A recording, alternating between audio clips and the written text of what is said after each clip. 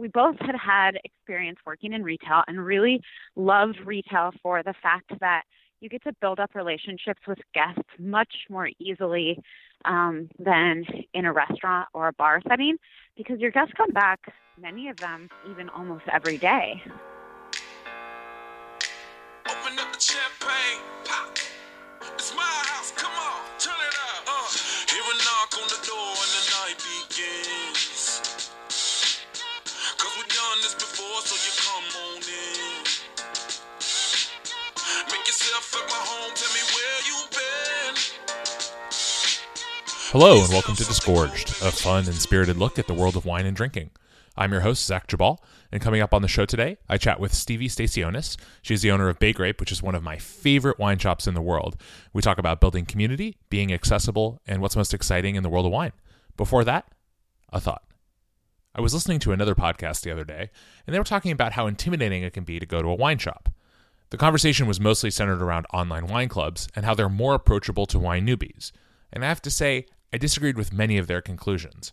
While buying wine online might be the future, I'm far from convinced that it's a brighter one. The biggest concern I have about online wine clubs was one that was raised on the podcast, that in many cases the wines that are being sold are purchased as bulk juice or even finished wines, then repackaged to be on trend and sold at a price well above their quality level. As I've touched on a number of times, there are only so many ways to make cheap wine, and none of them are all that pretty when you look closely. I feel like I would be outraged if I learned that the bottle of wine I spent $15 on cost $2 or $3 to make. Online wine clubs also deny the fundamentally social nature of wine. While I'm sure that many of you will disagree with me, I tend to think that drinking wine solo is almost always less enjoyable than sharing a bottle with loved ones and friends. Just because a drone can fly a bottle of $12 Chardonnay through your living room window doesn't mean that we should claim that as the future of wine drinking. Joining me today on Disgorged is Stevie Stacionis. She's the owner of the fantastic wine shop Bay Grape in Oakland, California. Stevie, thanks so much for your time. Thanks so much for having me. It's my pleasure. As we were talking about in the pre-show warm-up, I'm a big fan of the shop, so it's always a privilege to get to talk to people who are doing things in wine that make me excited about wine. Unfortunately, there's a lot of those people, but you guys are definitely some of them. Well, thank you, sincerely.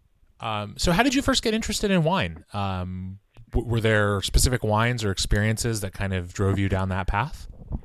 So I had started working in restaurants when I was 15 and consistently tried to, I think, get out of restaurants and into my real career. I went to the University of Southern California and was then very lucky to actually get my first job out of an internship, which was working as a food and travel writer for Angelino magazine. So kept kind of falling back into restaurants as I tried to really make it as a food and travel writer. And then I guess when the publishing industry really crashed along with everything else in 2008, really had no choice but to go back into working in restaurants full time. And at that point, I had also been together with my husband and now business partner, Josiah Baldovino, and he was working in restaurants. That's where we actually met, and was studying wine quite formally. And I decided that if I could also study wine quite formally and take some of my restaurant background and leverage it into being a wine writer, that I would have an even more sort of unique background to get me more writing gigs. And so I started studying wine along with Josiah. I went through the Court of Master Sommeliers, and then met my mentor, Laura Manick, and got to open Cork Buzz with her. Also worked at Crush Wine and Spirits in between that after publishing industry sort of fell apart. So I guess there's all these sort of just like little dots that I thought were leading to like a really more formal and professional writing career, and just kept falling back into eating and drinking a lot. One of the things I think that really drew me emotionally back to wine pretty frequently was this idea of sharing. Mm-hmm. Wine and food both seemed to me to be something that even as the rest of our kind of culture and society moves towards less personal interactions, more technology, wine and food really physically brought people together.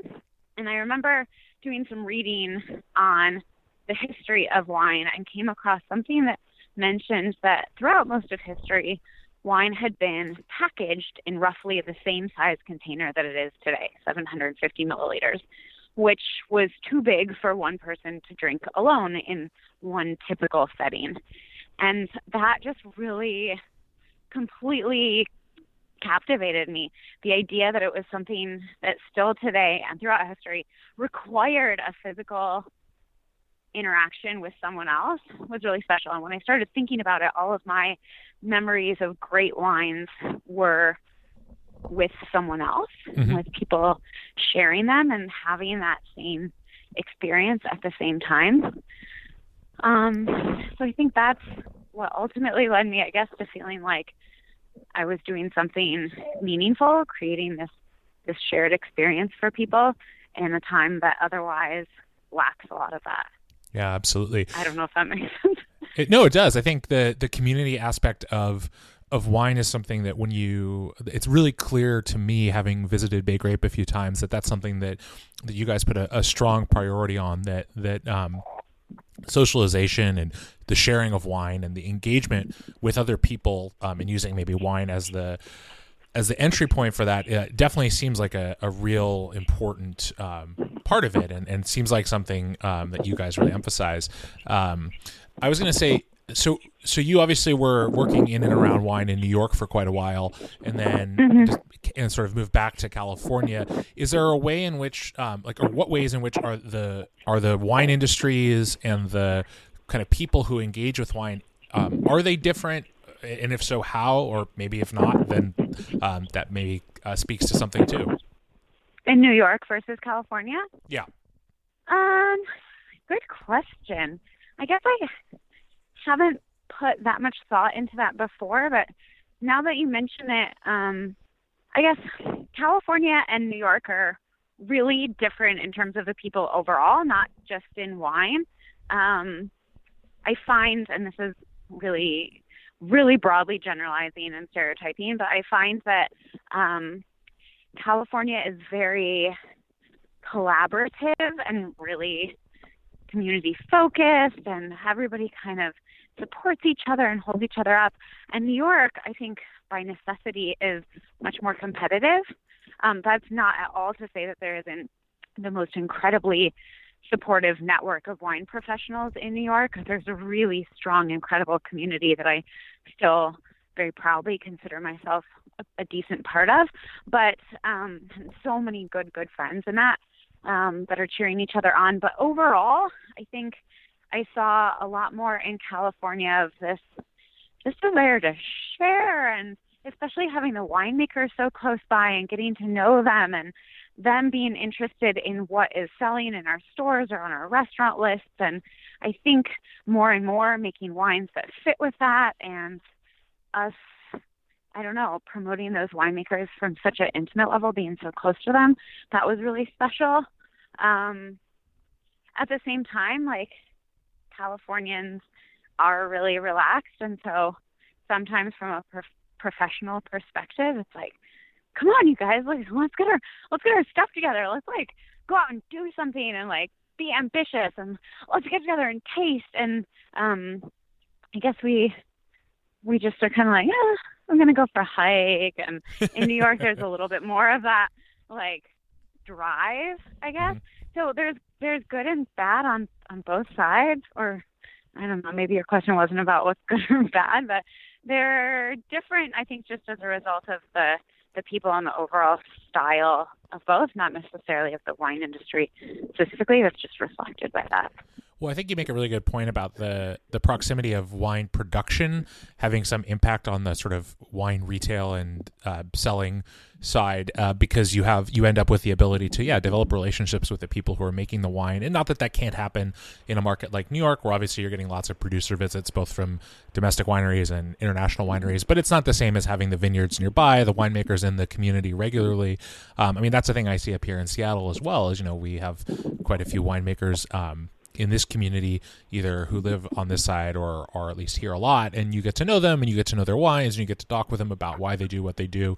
And I think it gives kind of more of an inside perspective, or just more of a sense of everyone is kind of working towards the same goal, which is to, promote and sell really cool, interesting wines. And whether they're local or not is almost immaterial, but it does kind of create more of that, community vibe. Whereas I think, having only very briefly worked in New York for me personally, and not really around fine wine at all, there's definitely a little bit more of you realize very quickly there that you have 10,000 other restaurants that you're competing against, and it does create some little bit more of that tension.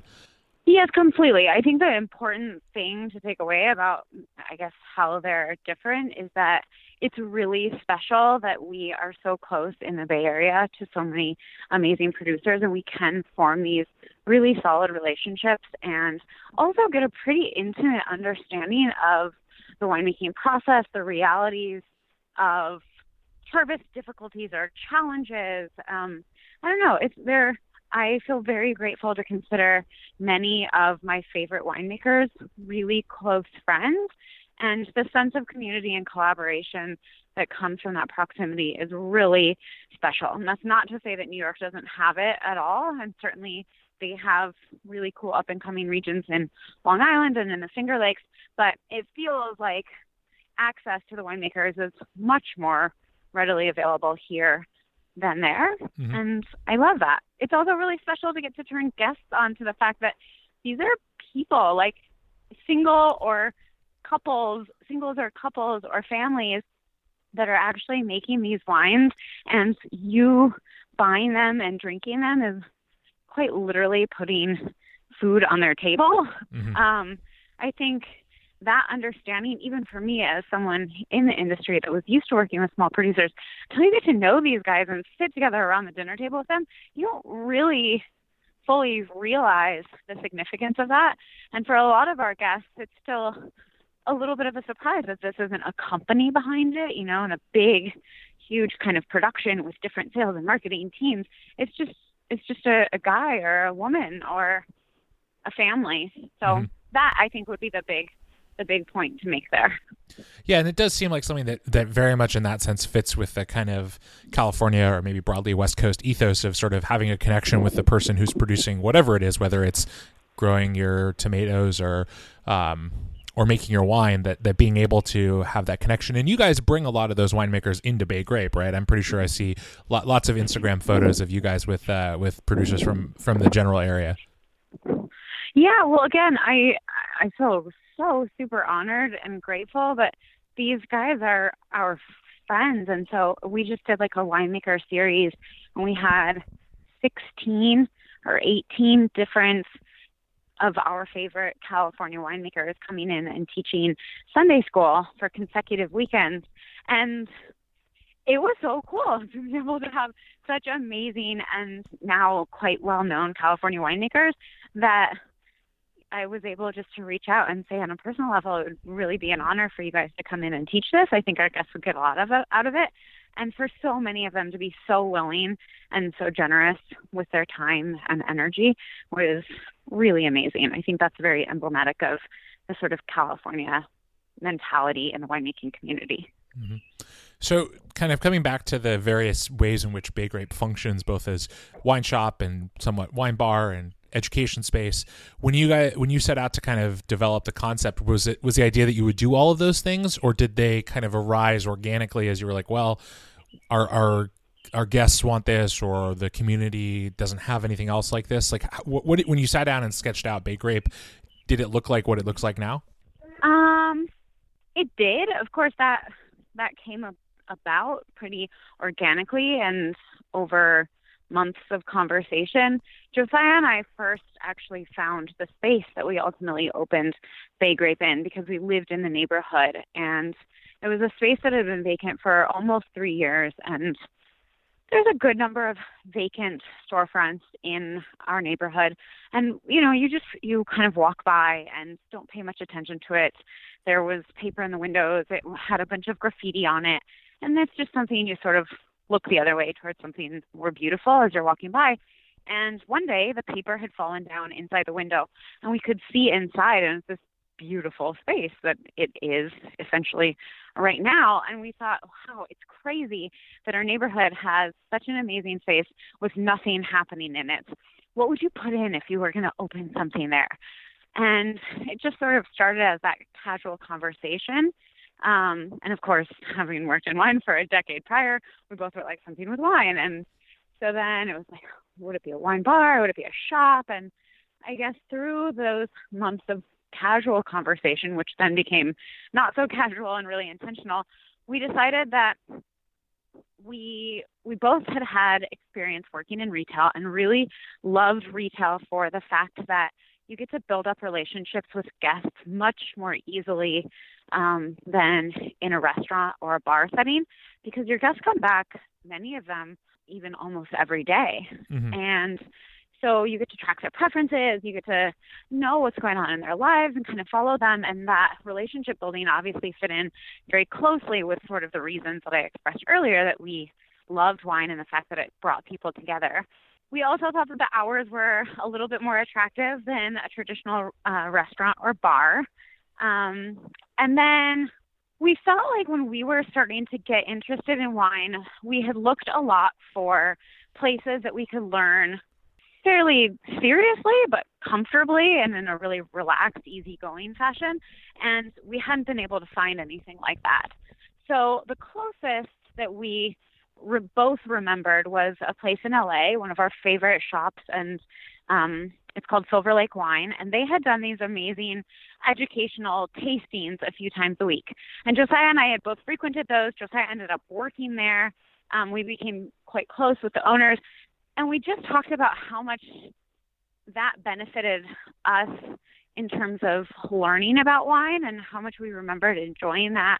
And so we decided if we could have a shop that also had tastings, kind of like they had had.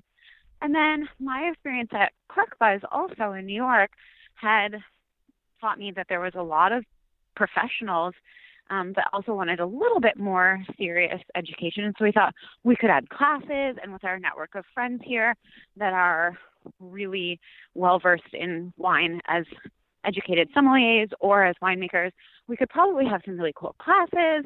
And so the idea started sort of growing to really incorporate education in a way that was very intentional and a lot more thorough than we had seen in other wine shop settings.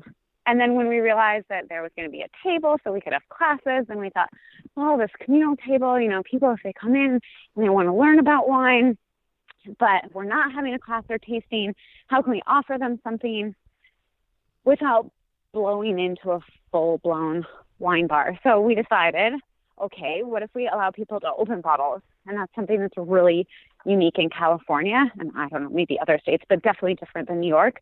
You can actually serve and sell on and off premise in the same place, mm-hmm. With a proper license. So we decided, okay, we'll allow people to open bottles, drink them here, and then we'll just really emphasize, like, every time that someone is opening or drinking something, we want to give them some kind of really tangible educational takeaway. So that's sort of like how it all spiraled into what it is right now. And then also with that communal table, I was like, well, community is really important, and sharing wine is really important to us. And so it became, we're a wine shop focused on offering education and growing the community. Cool. That's awesome. I mean, that's definitely the vibe I've gotten in there, and it's cool to know that was to some extent the purpose all along, or the goal all along. So how is sort of serving and selling wine in at Bay Grape different than sort of the experiences you'd had previously in restaurants or even in wine bars? Do you get more people who kind of come in they're looking for bottles and they're like, well, maybe I'll stick around and have a glass of wine, or what? Like, is it a little bit of everything? It's a little bit of everything. It's funny because we're still a fairly unique concept. There's a lot of bars that also are like sort of secondarily, you can also take a bottle to go. Mm-hmm. So we sort of operate as a bar first and foremost and a retail shop second. We're kind of flipped. And so we don't have a by the glass program. If you'd like to drink there, if we're doing a tasting, you can participate in a tasting. And if we're doing a class, you can participate in the class. Otherwise, if you want to drink there, you open a bottle. And we charge the retail price for the bottle plus a $5 corkage fee to open it and drink it there. And that is really confusing to people on their first time in. I am not going to lie and make it sound like this is easy. I cannot tell you how many people when we first opened were like, that is stupid. Like, just did not, I mean, literally, like, I can't tell you how many people literally told me that's stupid, like to my face. And in the early days when it was kind of a push and people didn't really realize the value that was inherent in that kind of situation and just were like, but I just want a glass. People would come in and sit at the counter and tell me how to run my business. And, you know, if you guys thought about this, and then if you put in a kitchen, and it basically was like, okay, so now we're just going to be a restaurant like everywhere else. Yeah. But it was really took a ton of like every single guest coming in, us being really excited about what we offered, being willing to take as much time to kind of explain the benefits of that to people, and also just being really cool about saying, okay, if you're looking for a glass of wine, I'm happy to point you somewhere else. We do this a little bit differently, and I hope you come back and enjoy it. And people did, you know, people started to come around and get excited about it. I think in terms of your question, how does our service differ? Obviously, we don't have a restaurant, and so there's no full kitchen. There's no menu. You walk in, and the typical experience is people walk in, we say, hey, kind of let them on their first time kind of look around like, what do I do, you know? Now, of course, a lot of people know what we are and know sort of how it works, but especially in those first times, they're like, did I just walk into a shop or into a bar? Is this a restaurant? What do I do? So we go up and greet every guest and ask, is this your first time here? For those that it is, we give them a rundown of how we work. Happy to help you pick out a bottle to take to go, or if you feel like enjoying something here, we can open anything that you want. And then we really talk through each individual guest's preferences, try to figure out if they are in the mood for something. I think a couple of things. I think for most people, walking into a wine shop is about the most intimidating thing they do in that day. And they're very scared they're going to be put on the spot or asked a question that they don't know the answer to or made to look ridiculous. So trying to really be gentle and easygoing and relaxed and kind of funny with people to set them at ease.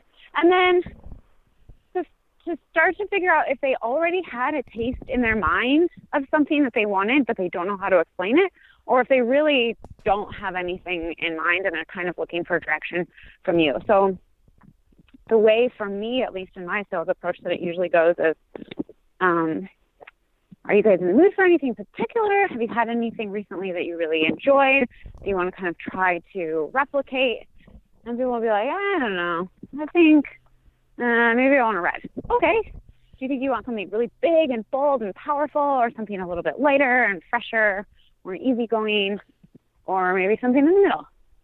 I don't know. And a lot of times it'll be like, I want like a Pinot Noir or a Cabernet.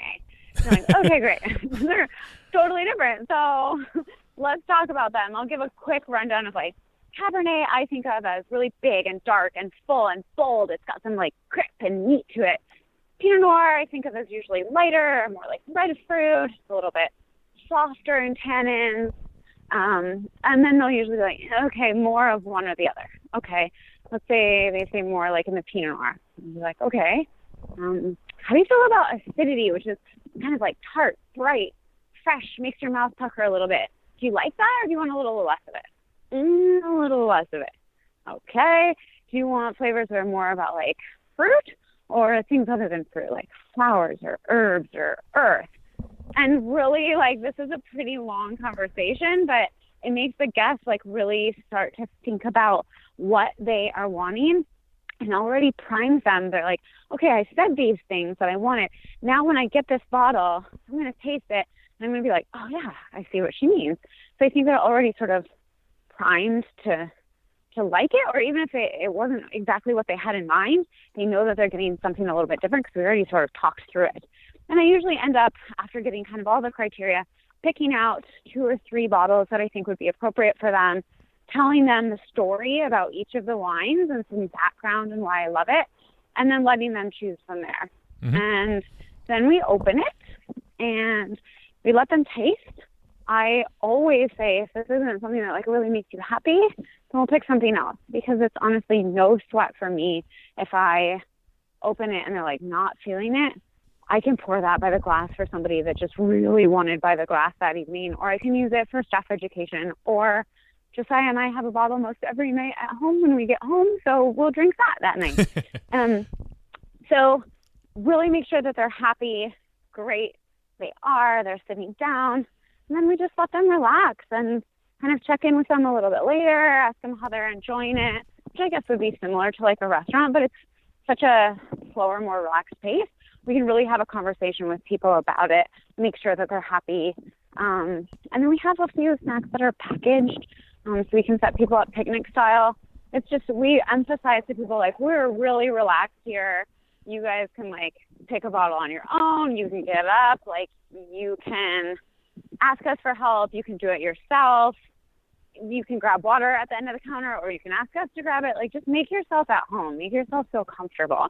So it's very, very relaxed in that way. Mm-hmm. And yet, then when we present the bottles and we pour, we really try to offer, like, what I call certified sommelier level service, which, of course, most of our staff, including me and Josiah, has gone through the Court of Master Sommeliers program. And so the certified sommelier level of service is like what you would do in a sommelier exam. So it's presenting the bottle properly, opening it properly, which is quite formal, but we encourage our staff to have a kind of relaxed body language and, of course, conversation with guests, but still to feel like they're really well taken care of.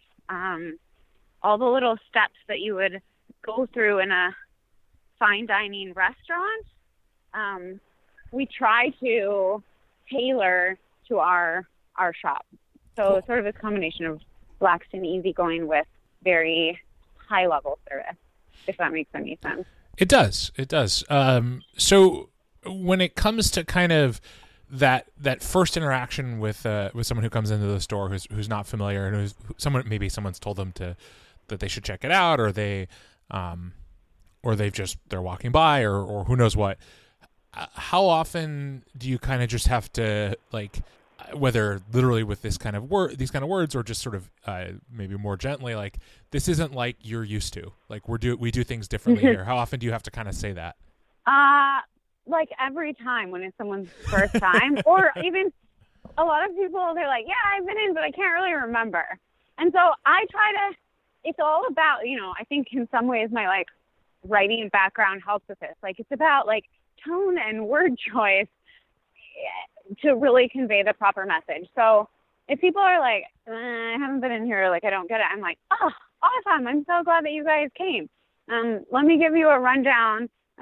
We're a little bit different, or sometimes people will be like, so do you have tastings, or can you buy bottles, or, like, how does it work? I'm like, well, everything and nothing all at once. I'm like, so yeah, I think it's just really important that we convey to people, like, this is going to be a great time. You're in good hands. Like, relax, don't be stressed out, and letting them know right up front, like, we do things differently, but it's going to be fun is important. Absolutely. And I think it's a message that hopefully puts people kind of at ease. They go, oh, okay, I don't have to feel like I have to walk in here with a ton of knowledge, or sort of that thing that I feel like I do experience more on the floor of a restaurant than I experience when I've worked retail in the past, where people, there's a sort of I don't know, just like a slight potential combativeness where the sense that like, is this person trying to like convince me to buy this more expensive bottle of wine because they want a bigger tip or bigger check average or whatever, you know? And I guess obviously that some of that dynamic can hold true in a wine shop, but I think it's a little easier for people to kind of look at those prices and understand how the you know, wine shop has arrived at that price, I guess, or seems like people don't bulk at price in a wine shop as often, or there's more options for them at a lower price point, or who knows what. Well, sometimes I will say a lot of people, they come in thinking we just want to have a glass of wine, and they have in their mind like, okay, if I go to an average place in the Bay Area, I can probably get a glass for $8 to $12. And then they come in, certainly, I mean, we have bottles that start at $10, but most I would say are in the $20 to $40 price point. So then they're thinking, oh, so now I'm going to have to spend $40 plus $5 corkage just to get my like glass of wine. Like, this is stupid. And you're like, well, but you're actually getting like 5 glasses of wine, and you also don't have to spend $40. Like, you can spend 15 and come out with 5 glasses of wine. So it's just sort of anticipating people's fears, concerns, and really reading. This is the same as in any restaurant setting. Reading your guests is so important, and adjusting your tone, your approach to them to set them at ease is really important. There's certainly, we get some older guests that are very rigid and really used to what they're used to, less interested in and excited about exploring. And you need to know to like play it safe with them. Don't push them way out of their comfort level. Then there's people that come in, they're kind of like a little like irreverent. They're a little kind of like bonkers. They're really excited. And you can tell like, okay, we're going to have to come up to their level. And I sometimes will joke with them like, so like, what do you mean you don't have 5 o'clock? And you're like, I know, it's just going to be a terrible day for you. Like, like kind of joking in that sense. And like reading the guests to make them understand like you're on their side is what we do every day. Cool. So let's talk wine more specifically, or at least you know, the stuff that you're excited by. And since you guys are in California, and I would imagine and know actually for a fact that you know, a fair amount of what you carry is California wine.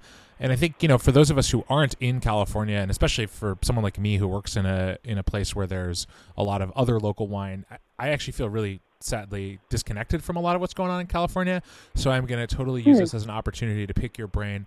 So what is going on in maybe California broadly, or in some specific regions, if it's easier to talk about it that way, that's exciting to you from a style, varietal, whatever production method standpoint? You know, what are some things that you are really excited about?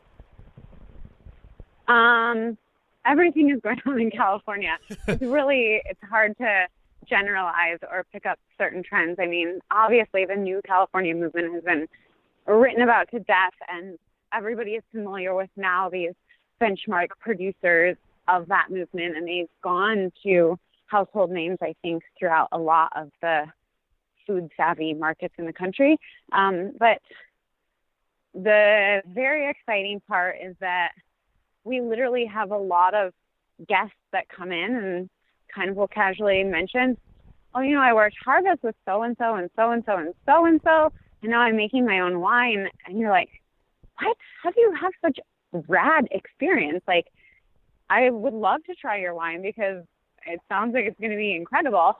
And you get to taste these like brand new projects and start to support some like what I think could be the next big things, you know? So there's of course many producers that are doing things like that. On a broader level in terms of maybe regions or varieties, I would say Contra Costa County is awesome right now. It's been awesome for over 100 years. There's some of the oldest vines in the state there.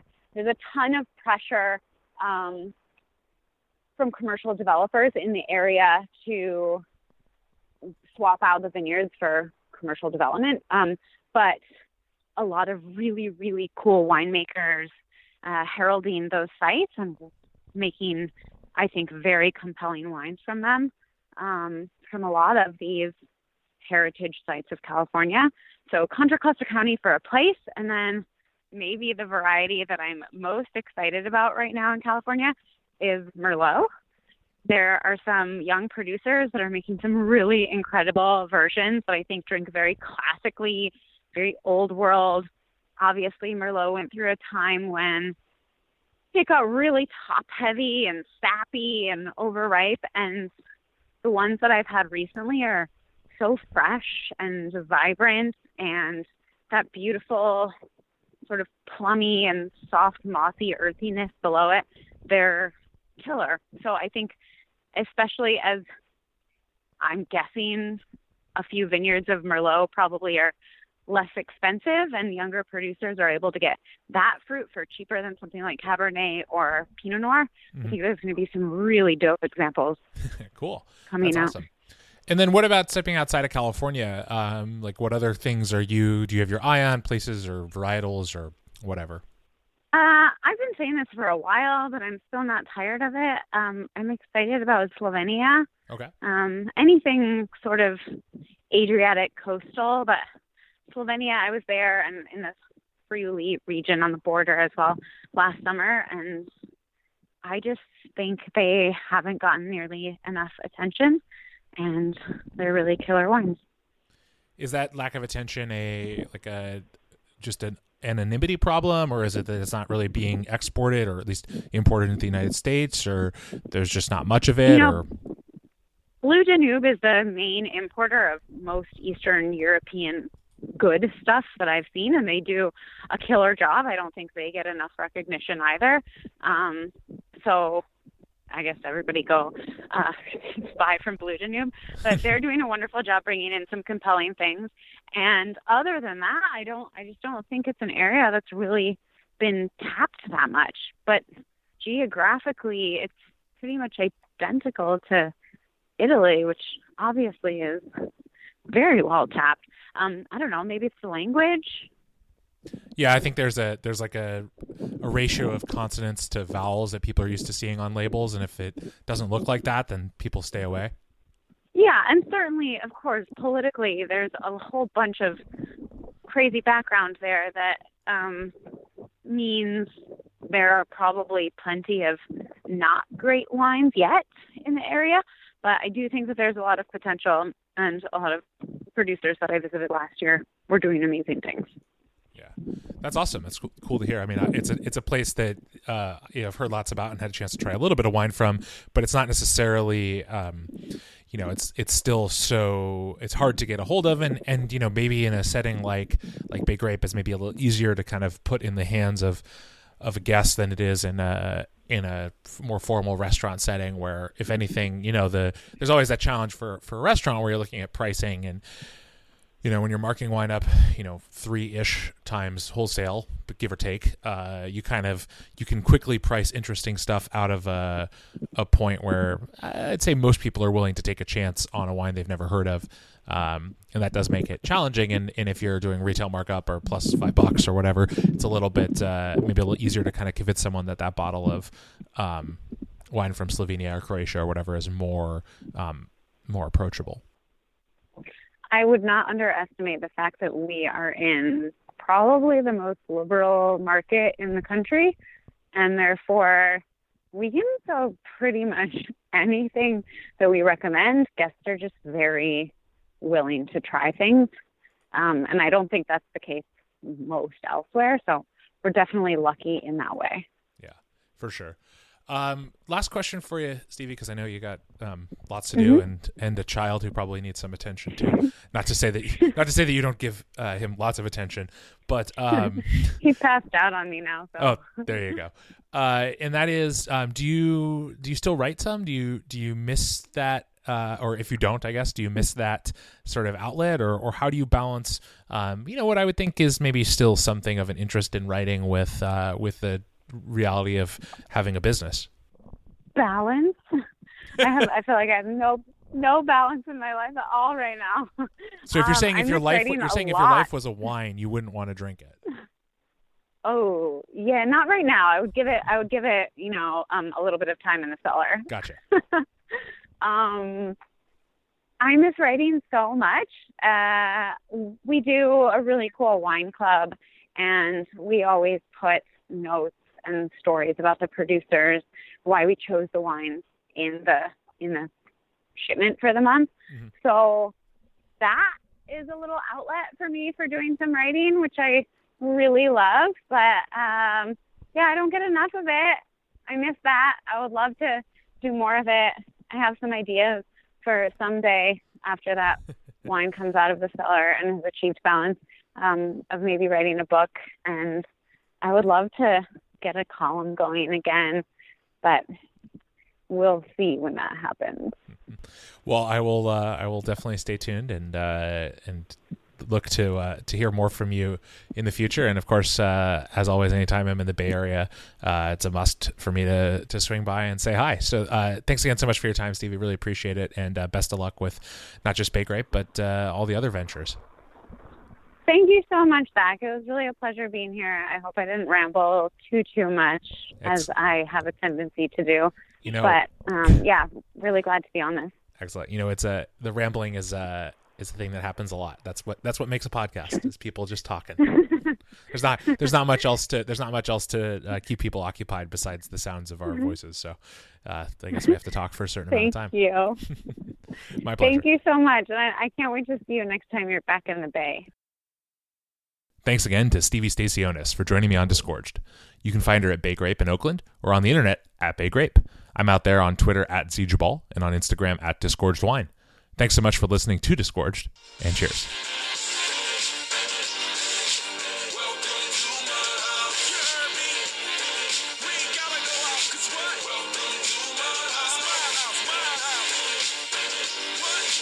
Welcome to my house. It's my house.